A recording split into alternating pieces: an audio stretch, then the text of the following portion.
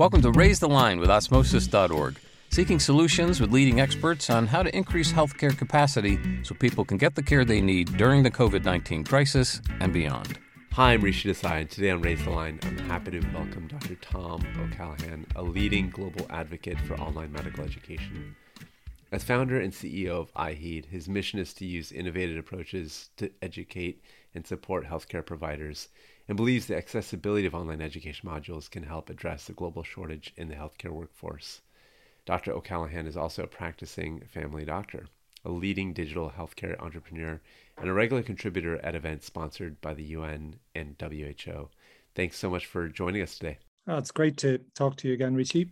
Absolutely. And so we actually chatted a number of years ago, but at that time, and even since then, I've never really gotten the full story on what I'm about to ask you, which is what got you interested in medicine in the first place, and particularly primary care?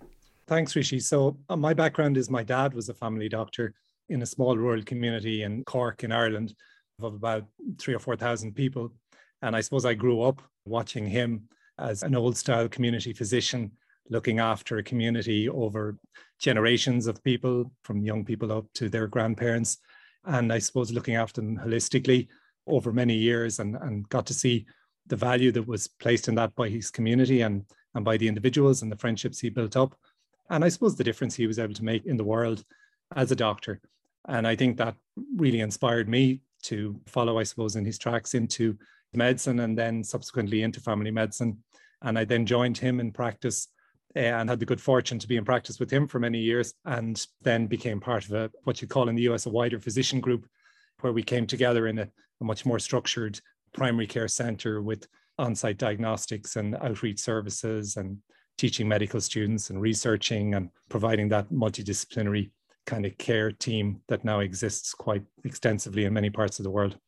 So am I getting this right? In the early days, was it literally a practice of you and your father at one point, just early on? The funny story I always tell is that I'd go out to the waiting room and there'd be a big queue of patients waiting to see my dad, and patient would go in to see him and they'd be laughing and joking and they'd be there for half an hour, and I could hear them in the next room. And I'd be there like looking at the big waiting room full of patients, trying to, empty the waiting room, see the next patient and sort their problem. And he'd still be inside swapping jokes with the patients for, 45 minutes or an hour. But that was, I suppose, of a time, and that was the way medicine was practiced. And I suppose that's the way people built up trust and relationships with their family physicians. And what was wonderful was to see him.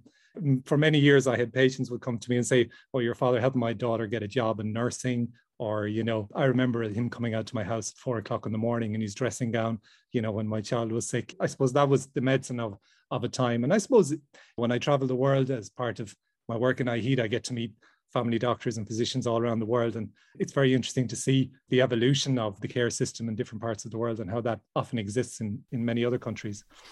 So I guess this is a striking kind of juxtaposition, because on the one hand, you have this man who's laughing it up in a patient room for 30 minutes with a lot of people obviously waiting to see him. And that's how a lot of people kind of imagine medicine was done in yesteryear. And then today, I just in the intro kind of talked about how you're a digital entrepreneur using online platforms and doing all this other kind of stuff. So what would your father say about these activities? What was his take on this kind of approach? Yeah, I think he was quite progressive. He was a bit of a medical leader in his own way. Was quite involved in the development of postgraduate education in Ireland for family physicians and CME. And I think he always felt that coming together and cooperating and working together as a professional group was the way forward, and that multidisciplinary teams and working with other professionals really made a huge difference. So I think he'd be very proud of what has happened in Ireland and what's happened in the work we've done internationally. But I think he would have always felt that the future was going to change in family medicine. And I suppose the bit that heartens me is when I travel around the world and I see in many countries that primary care and particularly family medicine is evolving quite rapidly. And we're involved in the forefront of a lot of that change in developing residency programs in countries like Malaysia, where we're running the National Family Medicine Residency Program with the Irish College of General Practitioners, and in Saudi Arabia, where we've helped them scale by 800% the family medicine residency training in the Kingdom of Saudi Arabia. That ultimately looking after patients close to home at a lower cost by people whom they know and trust is the solution. And technology now has obviously further enabled that with all of the wearables and trackables and the telemedicine approaches, which are very exciting in terms of the opportunity they provide to both scale our care delivery, but also to reduce cost and to make it more affordable. So walk me through then your first interest. Like what first got you interested in medical education specifically? And was it meeting someone? Was it interacting with a group? Like what sparked that for you? I was always interested in, I know you of old when we met in Stanford many years ago, and you were on that journey yourself with osmosis. But I think I probably came to it a little bit later in life. I suppose it was teaching undergraduate medical students who used to come out and do a placement in primary care and in family medicine. And it was often the placement they valued most. It was the experience where they got out into the community, got to meet people, understand the interaction between psychological, the physical, the emotional, the social things that all go to make up someone's life and how they all interact. And meeting those medical students and being involved with them inspired me to do more. And I think my passion for family medicine and primary care, I always felt that this is something that we do know that very many of the countries in which we operate, family medicine and primary care hasn't really scaled the way hospital medicine has.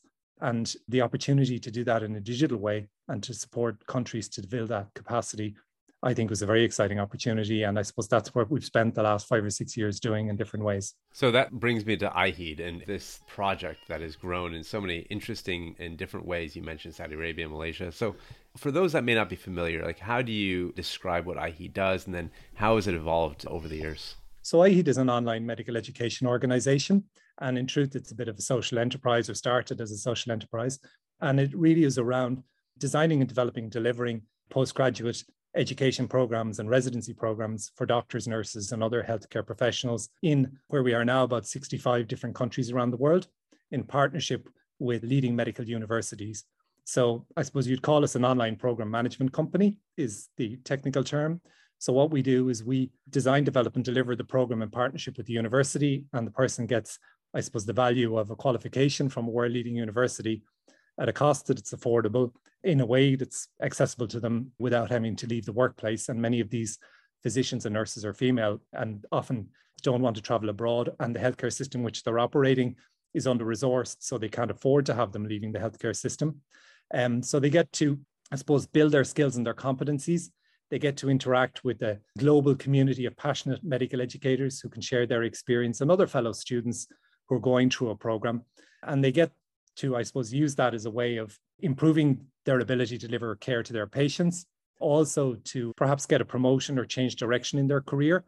And we're finding more and more people now post-COVID want to go into different areas of practice in leadership and public health and medical education or research, etc., and change the trajectory of their career. And then often it's around global mobility for people, giving them an opportunity perhaps to move to another country and take up a position. And obviously having a postgraduate qualification helps them to do that. So you kind of allude to this, but I'd like to learn a bit more. Are there certain subgroups or folks that this particularly appeals to? You mentioned like many may not be able to leave for various reasons, the fact that you can do this maybe at a more flexible schedule. So what have you found in terms of creating a bit more equity in terms of who ends up in healthcare? Yeah, I suppose in truth, Richie, we're in the postgraduate space. So we're not dealing, I suppose, with undergraduate people who are entering medical school. We're dealing with people who've already been through a graduate education program, and then they're looking at where they're going next with their careers. So I suppose we're really focused on helping them on their postgraduate journey or their residency journey. And it tends to be predominantly a mixture of students, right? About a third of our students are from Europe, which more and more students are studying online closer to home, as you know. About a third of our students are in the Middle East, and about a third of our students are in Asia and the rest of the world, across about 65 countries. The breakdown of our students, I would say about 80% of our students are doctors right now, and then the rest is made up of pharmacists, nurses, and other ancillary healthcare professionals who may want to take, say, for example, a master's program in diabetes care, or professional diploma in women's health or pediatrics. So they're specialist qualifications in their area of expertise, or they're more broad kind of master's qualifications, which allow them to, I suppose, transition their career into areas like public health, medical education, research, healthcare leadership, etc. So given this experience, like what have you noticed are some ways in which this ed tech has improved medical education? Like what have you cited as kind of bullet points or highlights along the way? Yeah, so I suppose the first one would be that your online experience can be just as good and often better than your face-to-face experience. So what we find is one of the really secret ingredients is the international perspective. You and I are, I suppose, medical colleagues, and you're in the US, I'm in Ireland, sharing this experience. But if you add 50 people to the conversation, or 30 people in an online class who are spread across 65 different countries, and people can share their experience and share their knowledge of what works in their environment. And that is, I think, really the secret sauce. I think the other thing is the ability nowadays to develop skills online and to build competencies online is something that we've really focused on, and be able to track those competencies in a real-time way is really important. So we've been able to measure that and improve people's clinical skills and competencies online. And I think that allows you to really upskill people in a way perhaps that wasn't done in the past. So that's one thing. I think the second thing is that medical regulators all around the world have changed their, I suppose, perception of online education. So for example, we would have found when we went to the Middle East particularly, that they would have said, oh, you know, any program will have to be delivered face-to-face, perhaps 10 or 20% online. They went from that to becoming the most global advocates for online education and wanting to move all their programs online. And as you know, during the pandemic, that accelerated for everybody because everything moved online. So it's really now, I suppose, the accepted gold standards. And in terms of educational outcomes, one of the things we've really focused on is really supporting our students in every level of the journey with us. And our net promoter scores are up in the 80s and 90s for all our programs, and our student satisfaction rates are in the high 90s. So we're doing something right in terms of the student experience. And I think that's the critical thing. And then the flexibility and being able to suit the flexibility of people's lives. And cost is a huge issue. So all of those things, it's bringing all of those things. And then the last thing I think is the flexibility in terms of the start date for a program. So I suppose traditional university programs would start one at the beginning of a semester, whereas we've rolling intakes quarterly or even more frequently 6 or 8 times a year to allow students to take a program when it suits them, rather than particularly turning it on its head and saying, look, this is what we offer as a university at a time that suits us.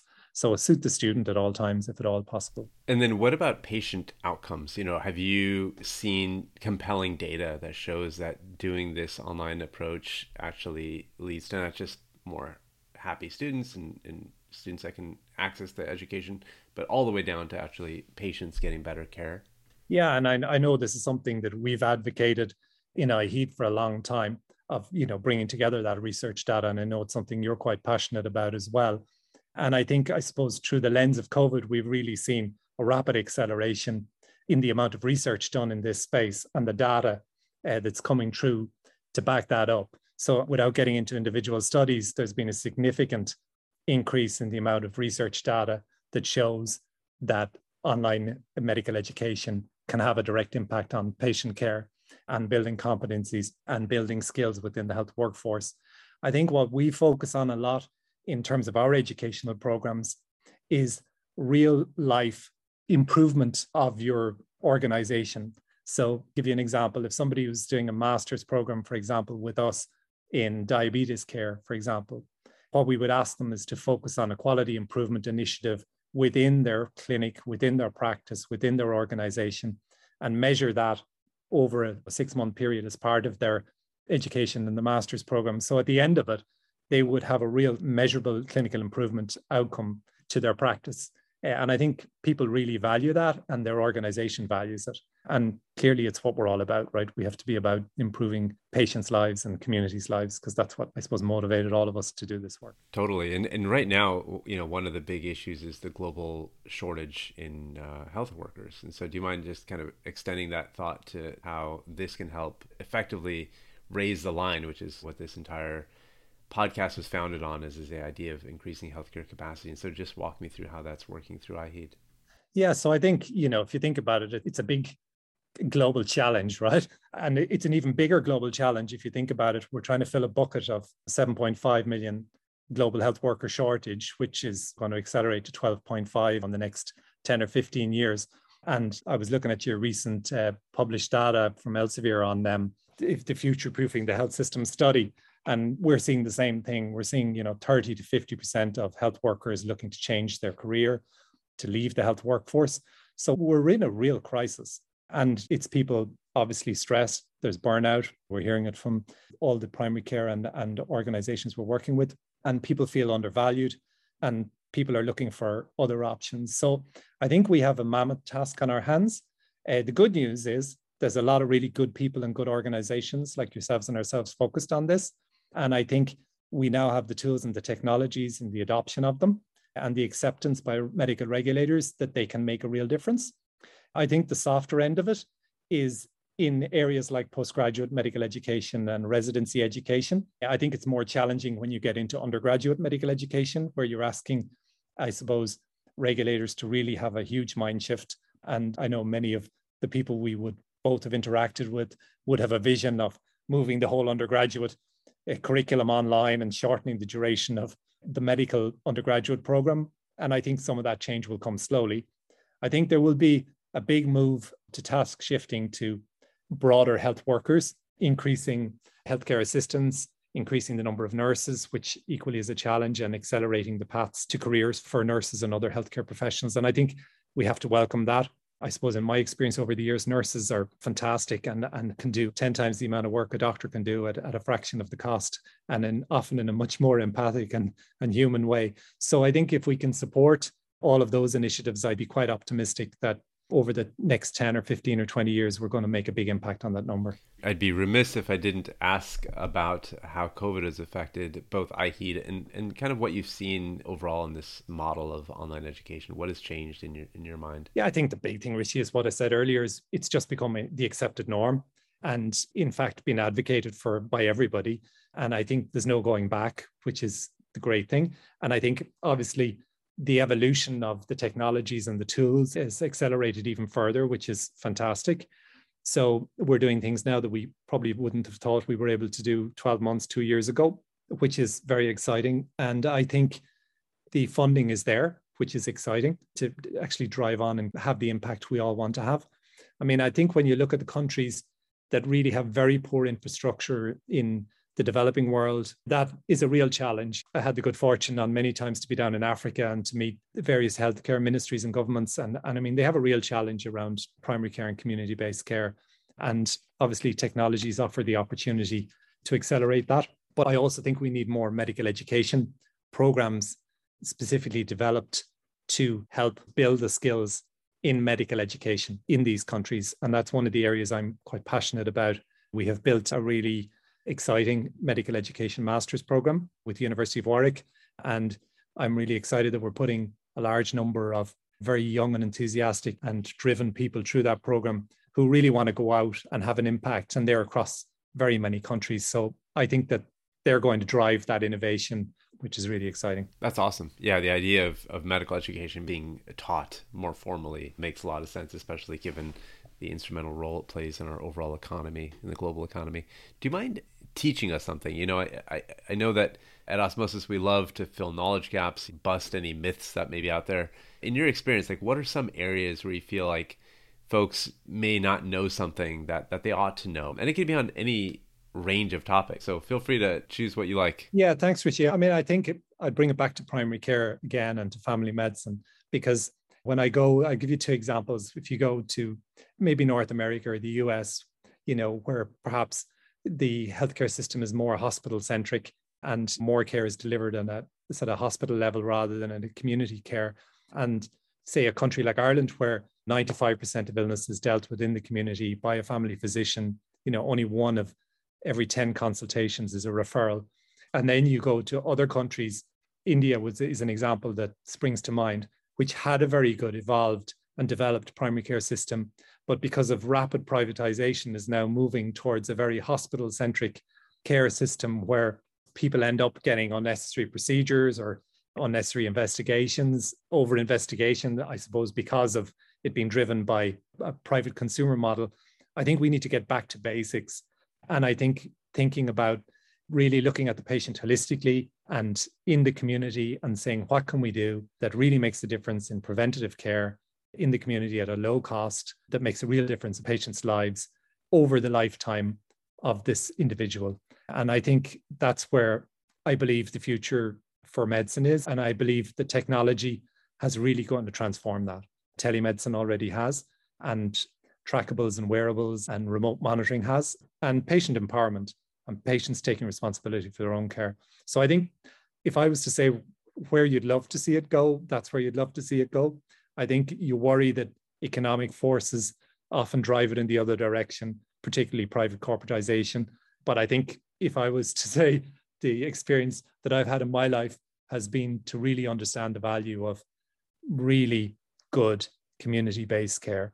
And often people ask me at a personal level, what's important for my healthcare? And I say probably the most important thing in your life is to have a good family doctor and somebody who you know and trust and you respect, and you go to them when you need good counsel. And I think if you have one of them, you're far more likely to have a better healthcare outcome to every illness you have in your life. Yeah, I couldn't agree more. And nowadays, I mean, that also spans mental health and general wellness as well, just making sure that someone's on your side. So yeah, I totally appreciate that advice. Now, I know you have a lot of mentees in your life that you advise and help out in various ways. In our audience, we have a lot of students, a lot of early career health professionals. What advice could you offer them in terms of meeting the challenges of this moment? They're coming out at a very unique time with COVID-19, and they may be looking at your career and just inquiring as to how they may be able to do something maybe analogous in some way to what you've been able to do. So what would you tell them? Yeah, so I think I'm really inspired by the young medical students, and particularly the young doctors I meet and nurses and other healthcare professionals I meet around the world. Their passion and their motivation to make a real difference in the world, I think, is really, really important and really critical right now at this, I suppose, really challenging time for the world, both with, I suppose, climate change and economically and sustainability. So what I would say to a lot of young people is really, believe in yourself and believe in what you want to do with your life, and be brave and don't be afraid to make mistakes. I think probably when my dad died, I found his old doctor's bag, and in the bottom of it, underneath all his stethoscope and all his stuff, he had a little note. And on the note, it said, when we're old enough to know that we know nothing, it's then that we know something. So, and I think it always struck with me, that he had this in his own bag, obviously for very many years. But I think if I would say to young people, don't be afraid to make mistakes. Know that ultimately it's in the making mistakes that you really get to learn and know about life, and follow your heart. And if you can make a difference in other people's lives, and if you can touch other people's lives, that will reward you more than anything else, financially or otherwise. He sounds like a very humble man, very wise man. That's a wonderful piece of advice and a great way to end. Thank you so much for being with us today. Great to talk to you, and keep up the good work. I appreciate that. I'm Rishi Desai. Thanks for checking out today's show. Remember to do your part to flatten the curve and raise the line. We're all in this together.